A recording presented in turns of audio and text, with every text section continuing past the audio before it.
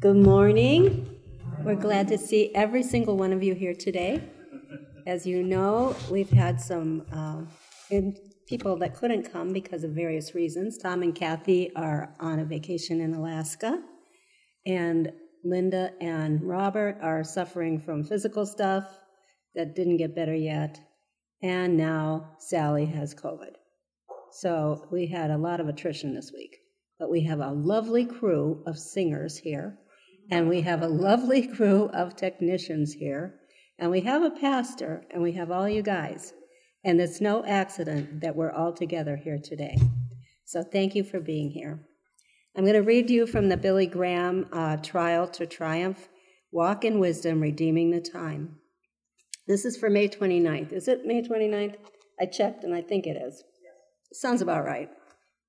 Okay. The master musician knows that suffering precedes glory and acclaim.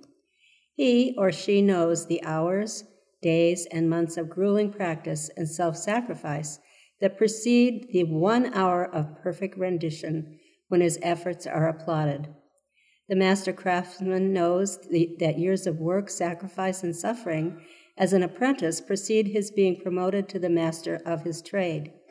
The student knows that years of study, self-denial, and commitment precede the triumphant day of graduation with honors. As astronauts spend years training for a flight that can be as short as a few days. The Bible teaches that sacrifice and discipline are necessary if we are to be faithful servants of Christ. Paul wrote, "I discipline my body and bring it to subjection, lest when I have preached to others, I myself should become disqualified." That is from 1 Corinthians 9:27. Discipline your time, discipline your eyes, discipline your mind, discipline your body, all for the sake of Christ. And I'm going to read you what it says in 2 Corinthians. It refers to it in the Hope for Today. 2 Corinthians 10:5, because I think this is so key in our lives, especially right now. 2 Corinthians 10:5. We pull down every proud obstacle that is raised against the knowledge of God. We take every thought captive and make it obey Christ. And the reason I think that's so important is we often look at our behavior or our actions and say we wish we had done something different. But it's our thoughts that lead us to do those things that aren't in accordance with Christ. And we can do that. We can take authority. I used to have a horrible problem because I taught school, and then I was principal of a school, and I'd get so wound up with everything that's going on and taking on all the kids' burdens and praying for my teachers and all this kind of stuff, and I'd lie there at night and just, go over and over and over and over, and I couldn't go to sleep. And it was getting to be really epidemic in my life. And I finally just said to Jesus, I can't do this anymore. And he said, why have you been doing it all this time? And I said, well, how do I stop? He said, you stop. That's what you do, you stop. And he gave me permission to do what I was trying to do in my own strength, which was just say no to all those thoughts, just to turn them off. I wasn't changing a thing. I wasn't doing anybody any good. I was tired all the time. I was wound up all the time. I wasn't solving anything. I was just worrying, really. And I finally learned from Jesus to just say no to those thoughts that were taking me apart, and instead to let the peace of God, which passes all understanding, reign in my heart and in my life. And I'm so thankful for that lesson I learned. The hope for today is how we spend our time, what we see, and what we think about matter. Our entire existence is to be a living sacrifice to the God who created us and awaits us in glory. Jesus, we ask right now for your Holy Spirit to move in our hearts and minds, that we would be free of the things that worry us. We see so much on the TV, we hear so much on the news, get texts, we are with people constantly and picking up, carrying their burdens and feeling so exhausted with the enormity of the job. And you never asked us to do that job. You asked us to bring it to you and leave it there. And so we ask for that kind of freedom in our minds and our hearts, so that we would be ready and disciplined to do and be whoever you need us to be when you're calling us to do whatever you want us to do. In Jesus' name, amen.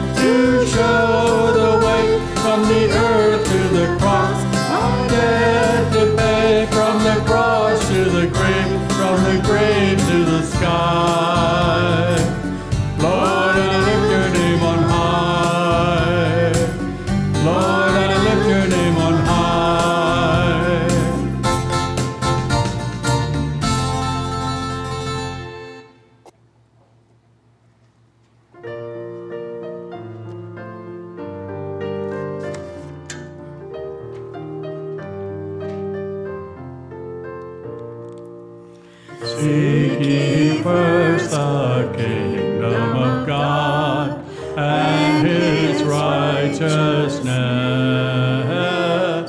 and all these things shall be added unto you.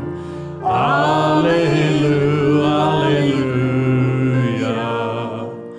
Ask and it shall be given unto you. Seek and ye shall find. Knock and the door shall be opened unto you. Alleluia, alleluia. Man shall not live by bread alone, but by every word that proceeds from the mouth of God. Alleluia, alleluia. Seek ye first the kingdom of God and his righteousness, and all these things shall be added unto you. Alleluia, alleluia.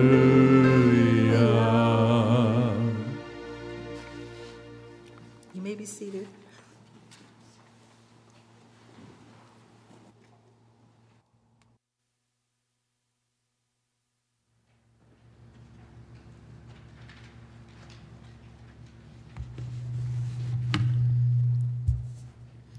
The Old Testament reading today is from Psalm 93. The Lord reigns, he is clothed with majesty. The Lord is clothed. He has girded himself with strength. Surely the world is established so that it cannot be removed. Your throne is established from of old. You are from everlasting.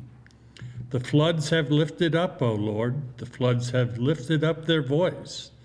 The floods lifted up their waves. The Lord on high is mightier than the noise of many waters, than the mighty waves of the sea. Your testimonies are very sure. Holiness adorns your house, O Lord, forever. You join me in the Lord's Prayer. Our Father, who art in heaven, hallowed be thy name. Thy kingdom come, thy will be done, on earth as it is in heaven. Give us this day our daily bread, and forgive us our debts, as we forgive our debtors. And lead us not into temptation, but deliver us from evil. For thine is the kingdom, and the power, and the glory forever. Amen.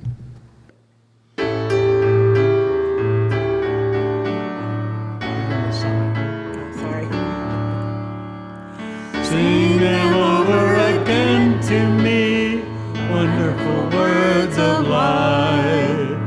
Let me more of their beauty see, wonderful words of life. Words of life and beauty, teach me faith and beauty. Beautiful words, wonderful words, wonderful words of life. Beautiful words, wonderful words, wonderful words of life. Christ the Blessed One gives to all wonderful words of life. Sinner, listen to the loving call, wonderful words of life.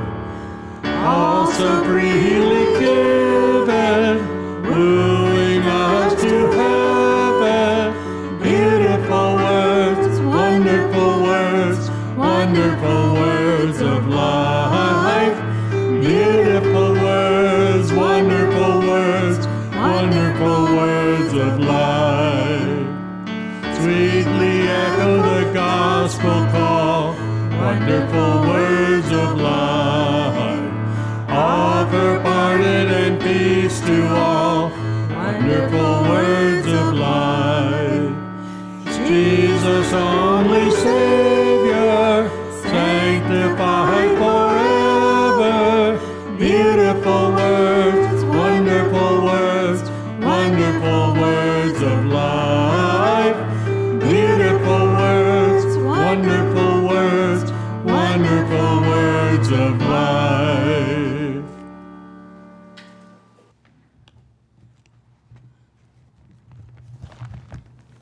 Our New Testament reading comes from the Gospel of Luke, chapter 24, verses 44 through 53.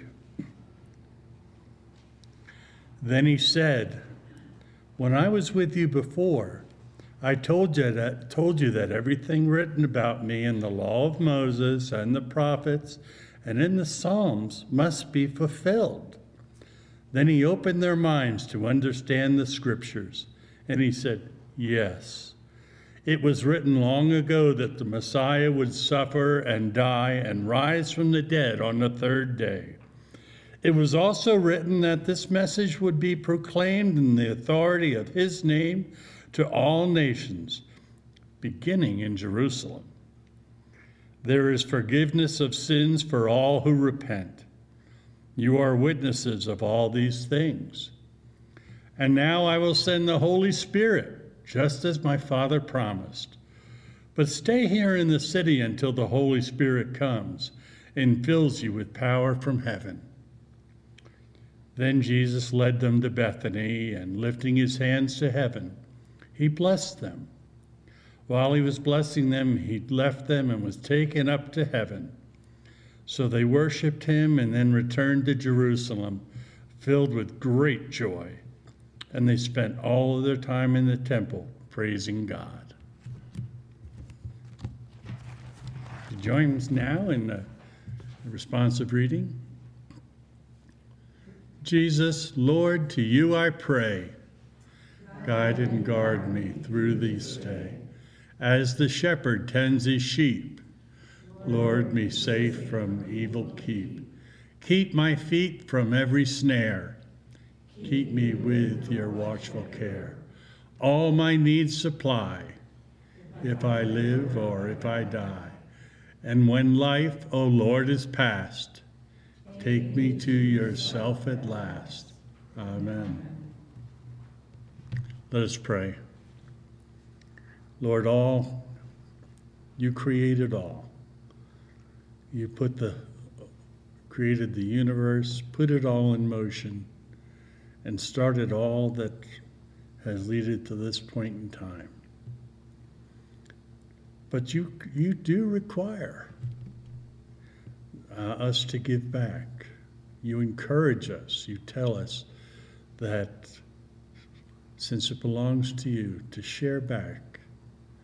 So, Lord, the gifts we give today, we ask that they be blessed and that they be used wisely and used to further your kingdom, so that others who, for whatever reason, have not come to know you,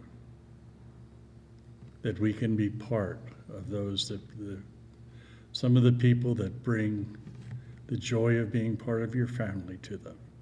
This we ask in Jesus' name. Amen. You want to rise for the doxology?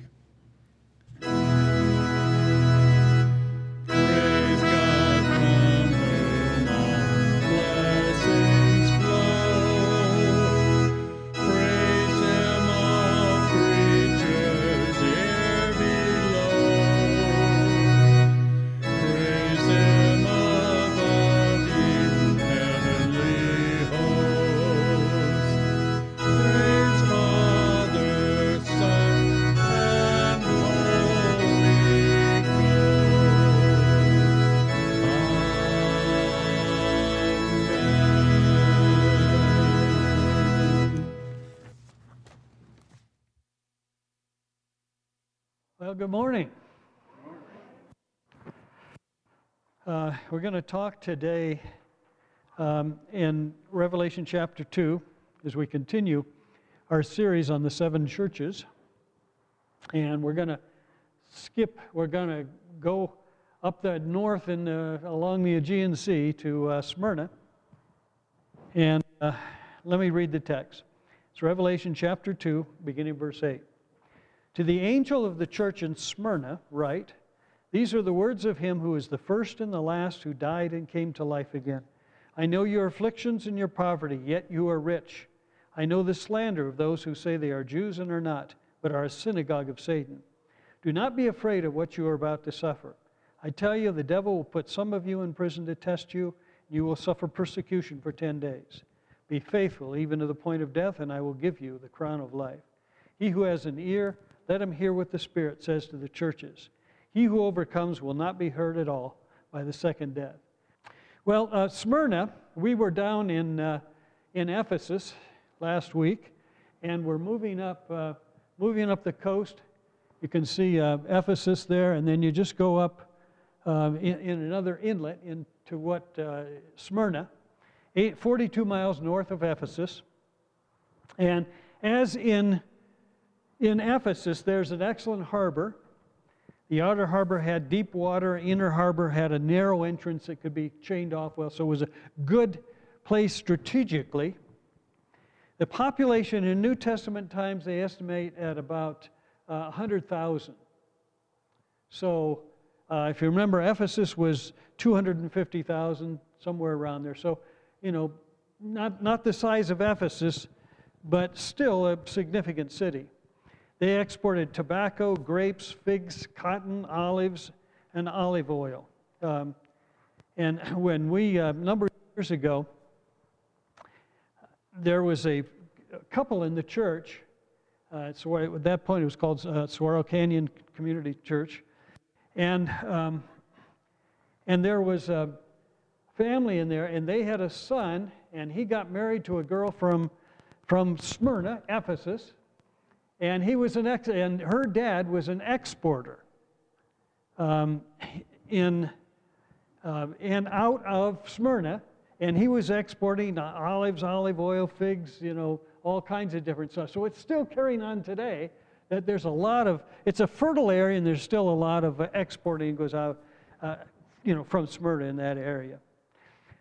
Smyrna also stood at the entrance of a broad, fertile valley called Myrmis at the mouth of the river Meles, and it was strategically placed then.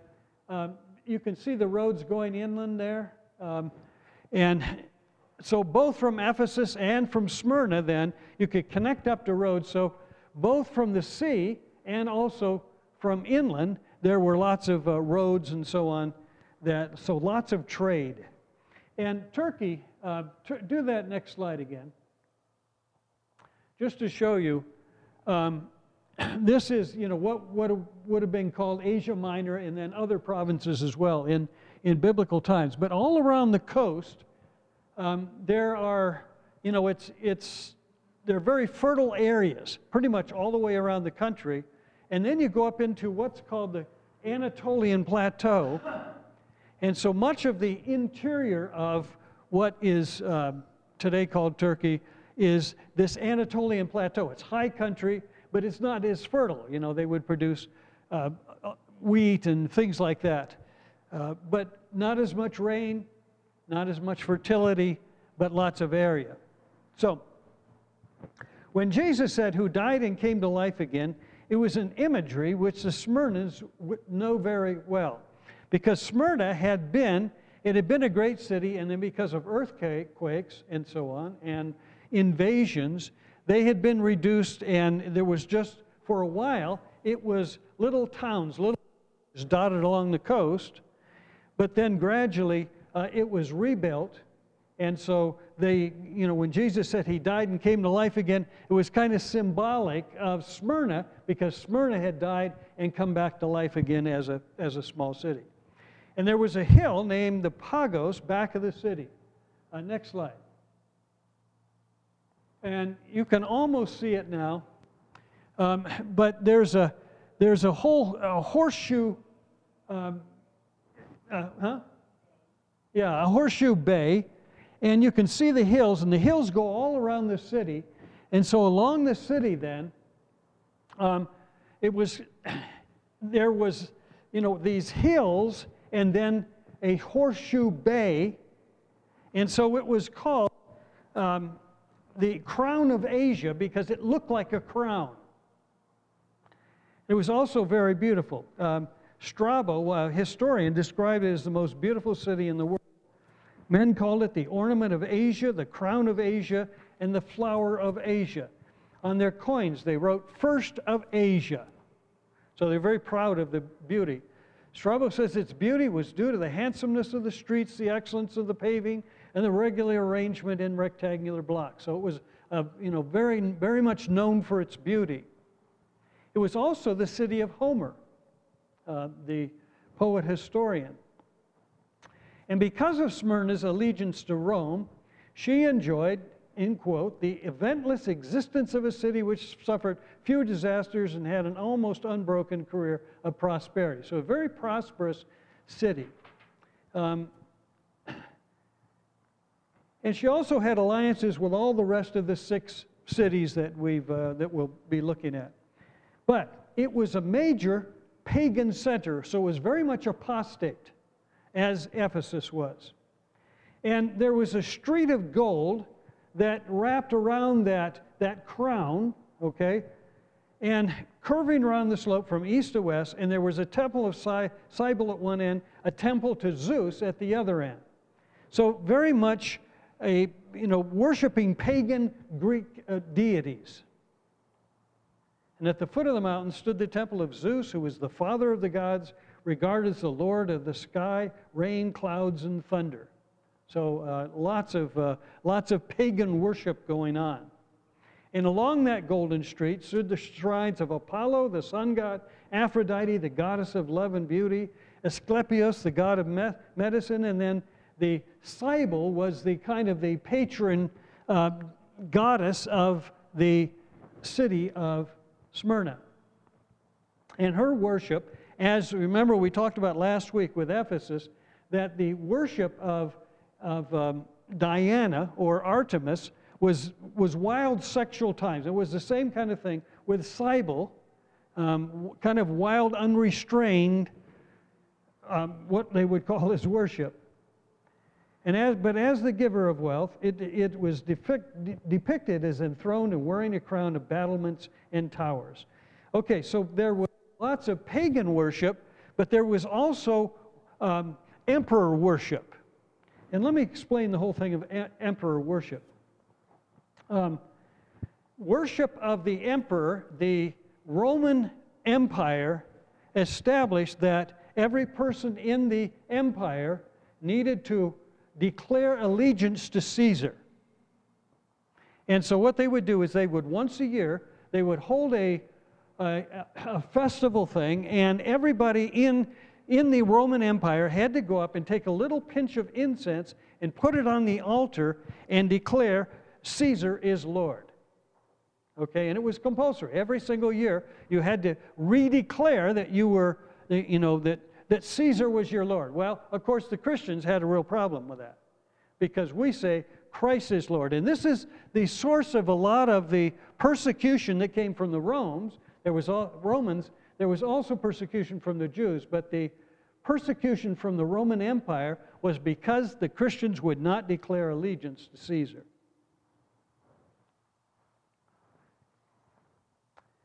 The modern city of Smyrna is called Izmir today, and we have spent a lot of time in Izmir, have a lot of friends there, and so on. And even today, Izmir has been termed the Paris of the Levant. So it's a very modern, very cosmopolitan city, probably the most European city in all of Turkey today. So that same kind of atmosphere has continued to this day. Cosmopolitan, European, and it always votes with the secularists, and so it's not, it's known as not a very Islamic city, where some of the others are. Today, Izmir is the 3rd largest city in Turkey, has a population of about 3 million people. And Izmir belonged to Greece until 1923, when there was a population swap between the Greeks and the Turks. This was right after the First World War, and they had a population swap, and many of the Greeks went to, back to Greece, and the Turks came back to, who were in Greece, came back to live in Turkey. All right, now let's shift to the church in Smyrna. It says in verse 9, "I know your afflictions and your poverty, yet you are rich. I know the slander of those who say they are Jews and are not, but are a synagogue of Satan. Do not be afraid of what you're about to suffer. I tell you, the devil will put some of you in prison to test you, and you will suffer persecution for 10 days. Be faithful even to the point of death, and I will give you the crown of life. Now, it's interesting that this that's given to the church in Smyrna, there were only 2 of the churches of the 7 in which there were no corrections. And Smyrna is one of those. All right, there's no, nevertheless or but this. They were just commended. The angel Jesus gave to the angel just commendations of what Smyrna had done. Now, as far as we know, Paul did not plant Smyrna, even though it was 42 miles north of Ephesus, but that Paul headquartered in Ephesus, and then through Ephesus and through the church in Ephesus, there were others that went out and planted churches all along, and that's how the other 6 churches came into being. And as we mentioned last week, the Apostle John came to Smyrna after Paul left. So Paul didn't actually, I'm sorry, Paul hadn't left Smyrna. That's a mistake here. But others had gone and evangelized and discipled and raised up the church in Smyrna. And so John came, and John took over, and John became the apostle then to that whole region. We mentioned that before. One character who was appointed by John and trained by John, discipled by John, was a man named Polycarp. Have you ever heard that name before? Polycarp was the bishop of Smyrna. And this was after the time of John. If you remember, John died around 95, 96 AD, something like that, maybe 98, latest 98. John the Apostle died. Well, he discipled this man named Polycarp. And he was, just a real godly man. And Polycarp, he was martyred for his faith. As I mentioned, that there were many who were martyred for their faith, many Christians, because he would not declare allegiance to or declare that Caesar was Lord. And so Polycarp was put to death, burned at the stake. And at the end, here's his words. Incredible thing that he said.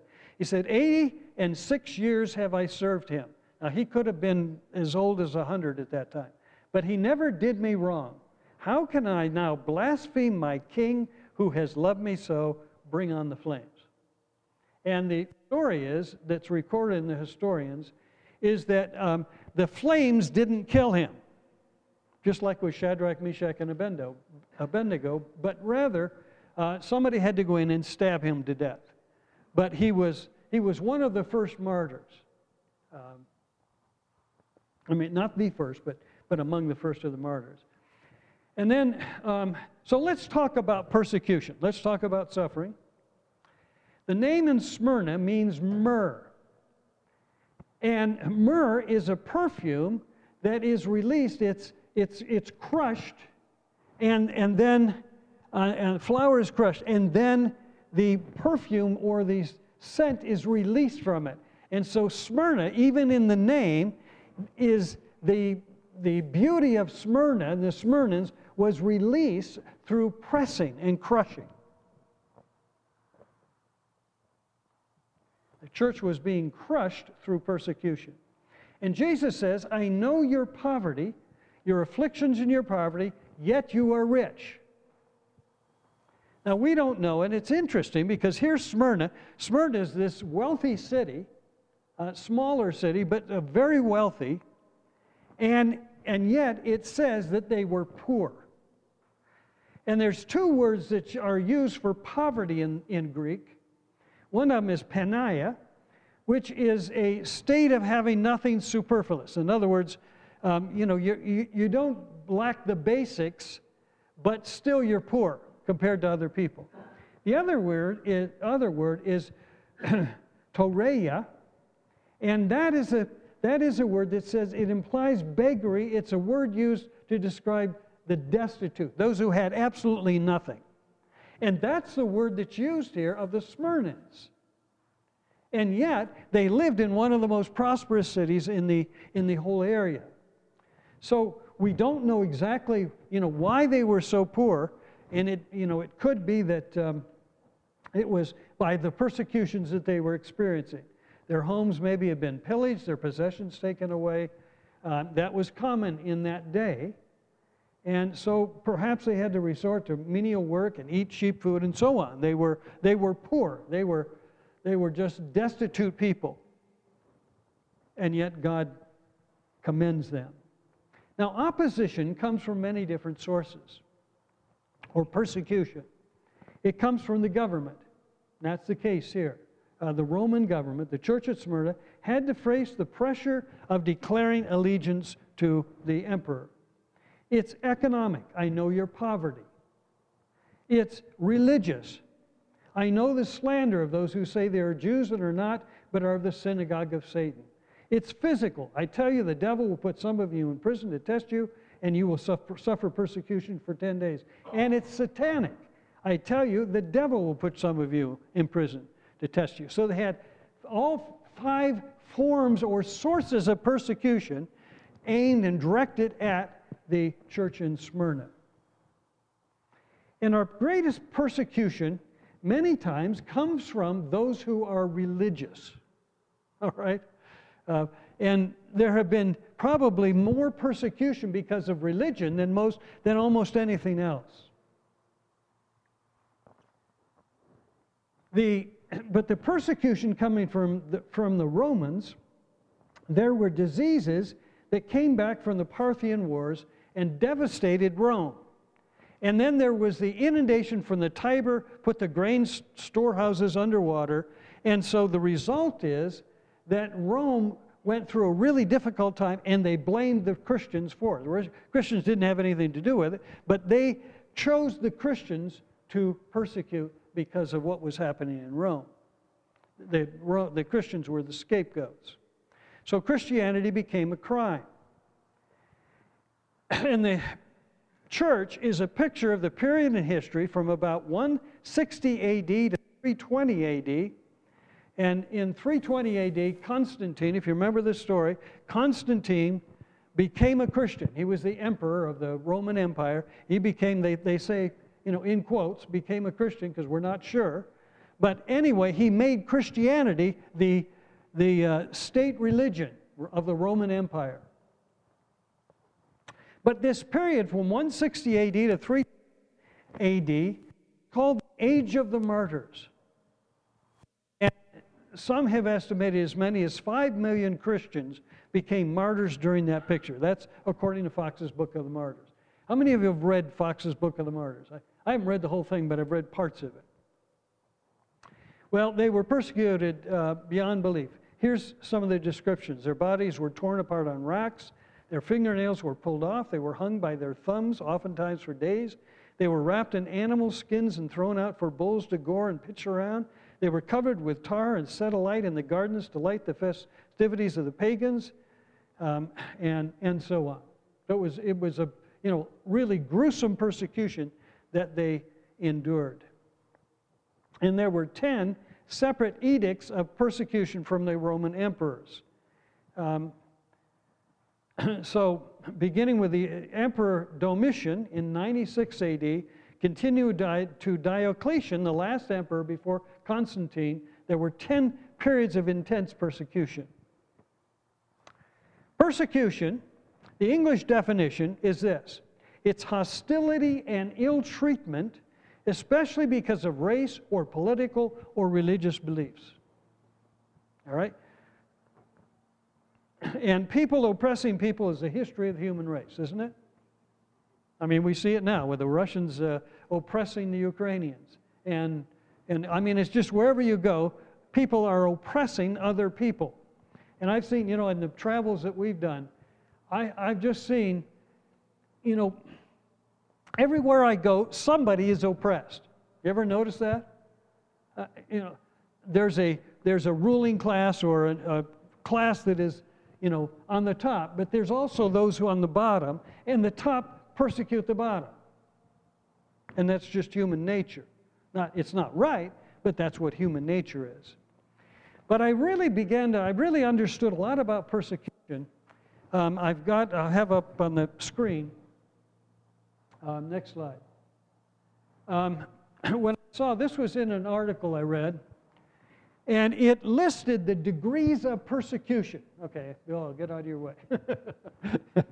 This is in course increasing level of persecution. Okay, so we start out with disapproval, ridicule, pressure to conform, loss of educational opportunities, economic sanctions, shunning, alienation from community, loss of employment, go on, loss of property, physical abuse, mob violence, harassment by officials, kidnapping, forced labor, imprisonment, physical torture, and murder or execution. Now, that was a very significant thing when I read that, and I realized a couple of things. Number one, I realized that persecution isn't just torture and murder. Sometimes we think it is. Okay, we're being persecuted. Well, we've known friends that have been murdered and so on. But persecution, it comes in degrees, and there's less persecution, less persecuted, all the way down to murder and so on. The second thing I realize is this: that we have persecution in America. Okay. And I've heard people say, well, someday we're going to be persecuted in America. Well, it's getting more intense, and if you go back to that list, it's increasing in intensity, and things that we thought we would never see 20 years ago, now we see happening, and degrees of persecution. But we don't see murder, we don't see mob violence and Christians burned at the stake and things like that. But we do see lesser degrees of persecution. And we have been blessed, Caroline and I, to know some of the Christian martyrs. And the first one is Elisabeth Elliot. And if you remember the story of Elisabeth Elliot?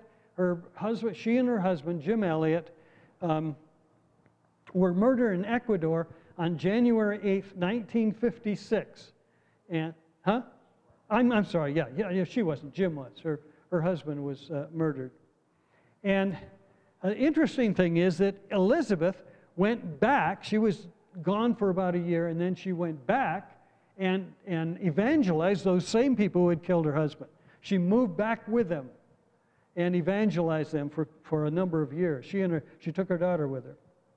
And Elisabeth Elliot was, when Caroline she was on the women's board at the seminary at Gordon Conwell, and Elisabeth Elliot was the advisor to the group. So Caroline got to know Elizabeth. As I mentioned before, 3 Christians were murdered in Malatya on April 18, 2007. I knew one of those, the fellow on the right, Nejati. The fellow in the middle, we got to know his wife, but we didn't know him at the time he was murdered. And then the one on the left, Ur, is okay. And then we've also known Andrew Brunson, who spent 2 years in prison. We have a Pakistani friend. Huh? Yes, yeah, I'm glad you mentioned that. Andrew was living in Smyrna when he was arrested and thrown in prison, and most of his time in prison was in Smyrna. Other times he was up a little bit north, actually between where Smyrna is and Pergamum, right about in between those 2 cities. And I have a Pakistani friend, a very interesting thing, and he works for Open Doors. You know that ministry, Open Doors? And he works for them, and his job, his ministry, is to go into the areas where there's beginning to be a lot of dissent among the people and persecution of Christians. And his job is to go in and try to educate and alert the people so that there's not a time of murder burning churches and burning homes and that kind of, try to forestall it in some way or another. So it's an interesting kind of thing that they're doing. But there's also, and I don't know if you've seen this, it's called an Open Doors watch list. Any of you gone to that, seen that? Okay. It's a list of the most persecuted Christians in the world. And the countries are rated by the degree of persecution in that country, of Christians in particular. And right now, Afghanistan this last year became the most persecuting country. Second is North Korea. And North Korea used to head the list and now is, superseded by Afghanistan, Somalia, Libya, and Yemen, and so on. And most of the persecution, as you read through those 50 countries where their Christians are being persecuted, the predominance is through Islam or communism, one or the two. And probably most of them through Islam. As we said, it's often for religious reasons is one of the most difficult areas where people are persecuted. So, but here's the thing. As Christians, persecution is inevitable. All right? 1 Peter 4:12. Dear friends, do not be surprised at the painful trial you are suffering as though something strange were happening to you. Don't look at it and say, oh man, this is really unusual. But rejoice that you participate in the sufferings of Christ, so that you may be overjoyed when His glory is revealed. If you are insulted because of the name of Christ, you are blessed, for the Spirit of glory and of God rests on you. 2 Timothy 3. You, however, know all about my teaching. This is Paul speaking to Timothy. My way of life, my purpose, faith, patience, love, endurance, persecution, sufferings. What kinds of things happened to me at Antioch, like Iconium and Lystra, the persecutions I endured. Yet the Lord rescued me from all of them. And then this verse, verse 12. In fact, everyone who wants to live a godly life in Christ Jesus will be persecuted. Okay, so what we're experiencing in the United States right now, where we are seeing increasing levels of persecution, that's part of the Christian life. And I put down some reasons, and if you'll look in your bulletins and pull out your sermon outline, and on the back of that, I've listed 6 reasons that we see scripturally of why we as Christians are persecuted. You see it? Is it there? Yeah. It's on the back side of the... Okay. And I'm going to just, kind of skip through these, but I'd like you to look at these, take it home, and read through these, and read through the scriptures. First reason. Everybody got it? First reason is because all who have tried to live a righteous life have been persecuted and will be persecuted. In Matthew 5:12. For in the same way they persecuted the prophets who were before you. All right? So in other words, we look at the history of the church, and Christians have always been persecuted. And before us, the prophets were persecuted. So Jesus was persecuted. John 15. If they persecuted me, they will persecute you also. All right? Jesus endured persecution, and we as followers of Jesus, we are going to be persecuted. That's just part of the Christian life. And then the next one is very interesting to me. It's 1 John 3:8. The reason the Son of God appeared was to destroy the devil's work. Okay? So part of the reason that we are persecuted as Christians is that Jesus came to destroy the devil's work. The devil came to destroy Jesus' work. Jesus came to destroy the devil's work.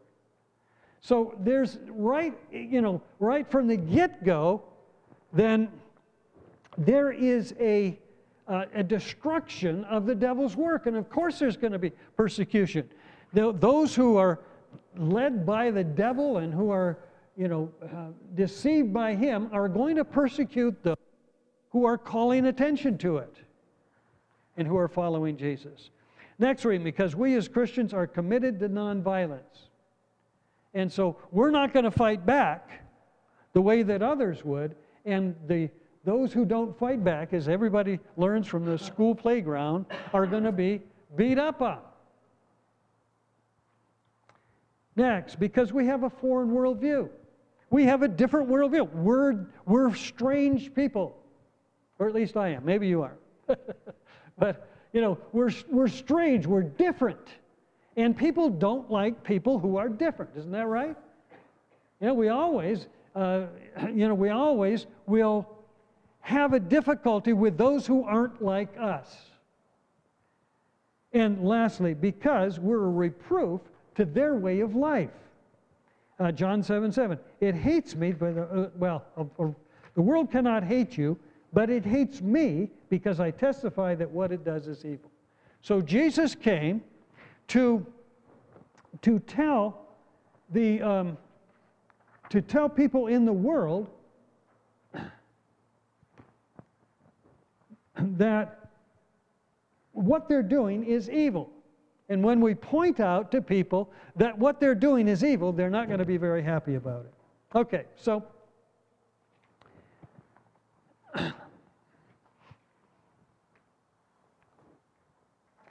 excuse me, I'm having to switch back and forth between these pages here.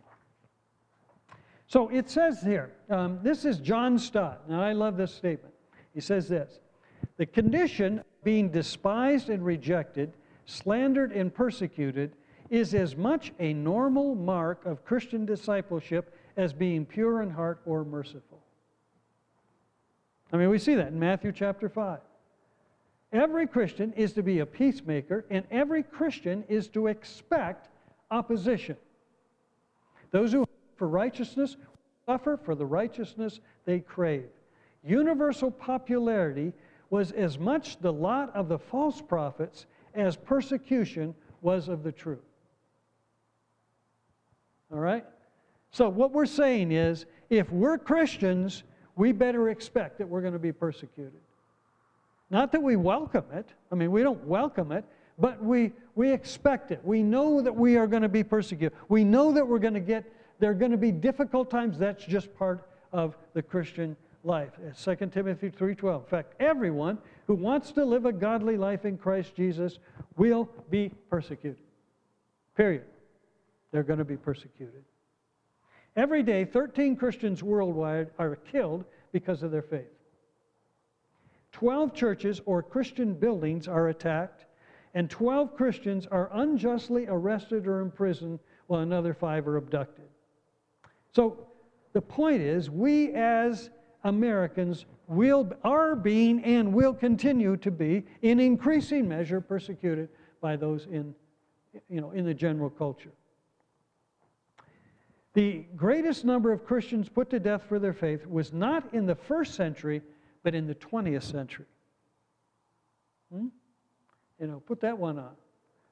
In the 1900s, there were more Christians persecuted for their faith and martyred for their faith than in all the other 18 centuries put together.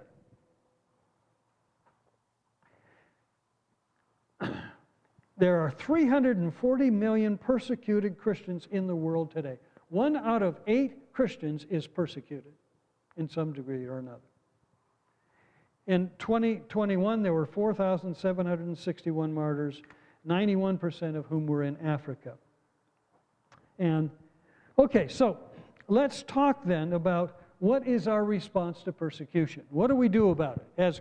As Christians, as Americans, what do we do about persecution? Well, verse 10, do not be afraid of what you are about to suffer. I tell you, the devil will put some of you in prison to test you, and you will suffer persecution for 10 days. Be faithful even to the point of death, and I will give you the crown of life. So we're given in here what we do. What are we going to do? First thing is, we don't be afraid. The devil is the source of suffering and persecution, and here's the good news: is a control of the devil. I mean, the devil, he's on a leash, and God can pull him back whenever he wants to. Now, yes, we're going to be persecuted, but God is ultimately in charge, and we can have that kind of confidence. Believers are protected by the Lord.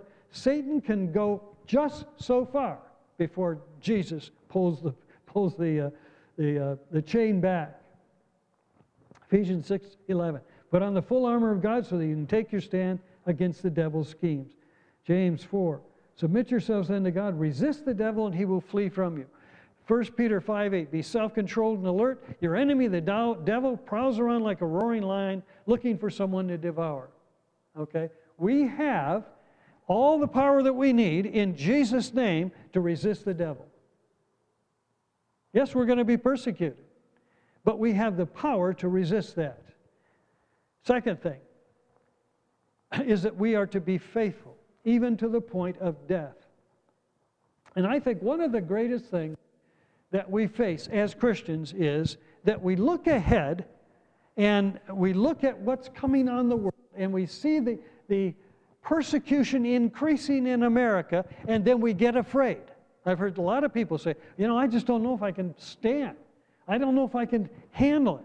I don't know if am I going to give in when I'm persecuted and when somebody comes and says, you're going to be killed for the faith? Am I going to give in? Am I going to be one of those who doesn't make it? Well, I'd like to encourage you.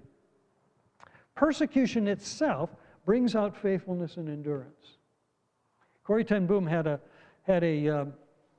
thing in the hiding place, and she had asked her dad about,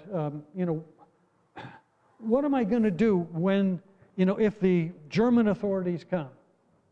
And her dad said, Corrie, when do you get the ticket when we go on a trip? And she said, well, right before I get on the train. And he said, that's the way it is with persecution. That's the way it is with when you face that persecution and you face those really difficult times, God gives you the ticket right as soon as you go through it. God Himself will see you and see your persecution, and God Himself will bless you. Now, you're going to suffer persecution. You may even die for your faith, but God will give you the strength. And that's part of what we have learned, knowing these Christians who have been persecuted and so on, is that, they are just people like us. They're not super saints. Andrew Brunson comes to my mind, and he wrote a book about what he went through in that time in prison. And the thing you get out of it is, he's just like me. He's no different than I am and different than you are. And yet God gave him strength through it. It was tough, but God gave him the strength to endure. And we need to be encouraged that God will give you the strength to do what He calls you to do, to be faithful even to the point of death. God will give you the strength. God will bless you. God will help you in persecution. We don't need to be afraid. Amen.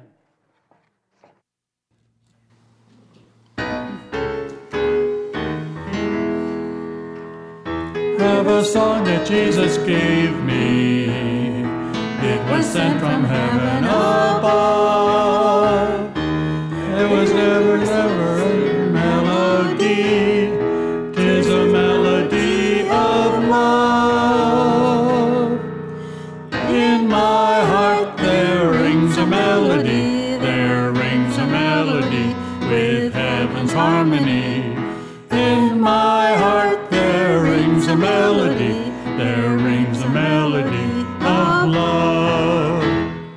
I love the Christ who died on Calvary, for He washed my sins away.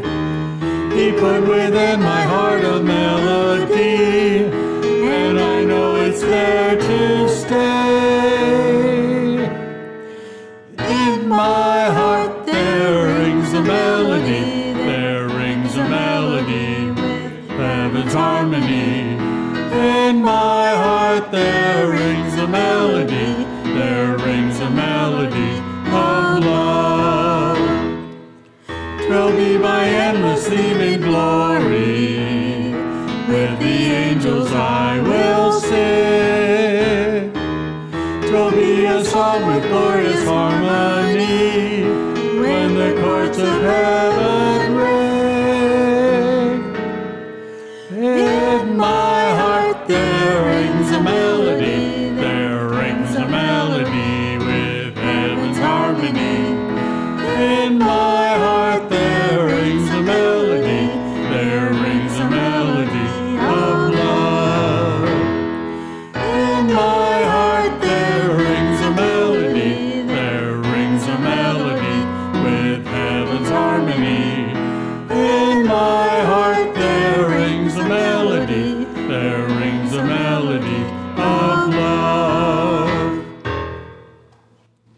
us pray.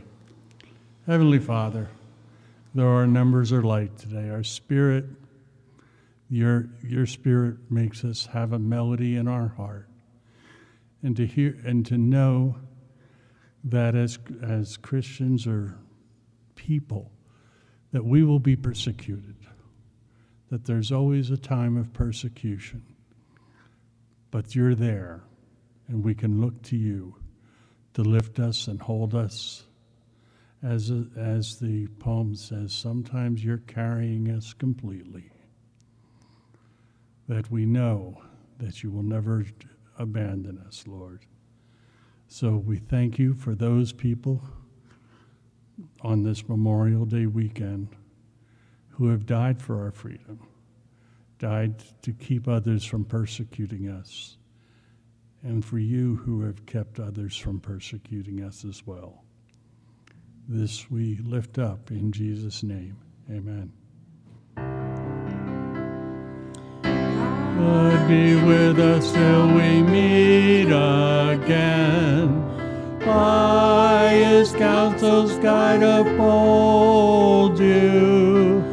With his sheep securely fold you. God be with us till we meet again. Go in peace.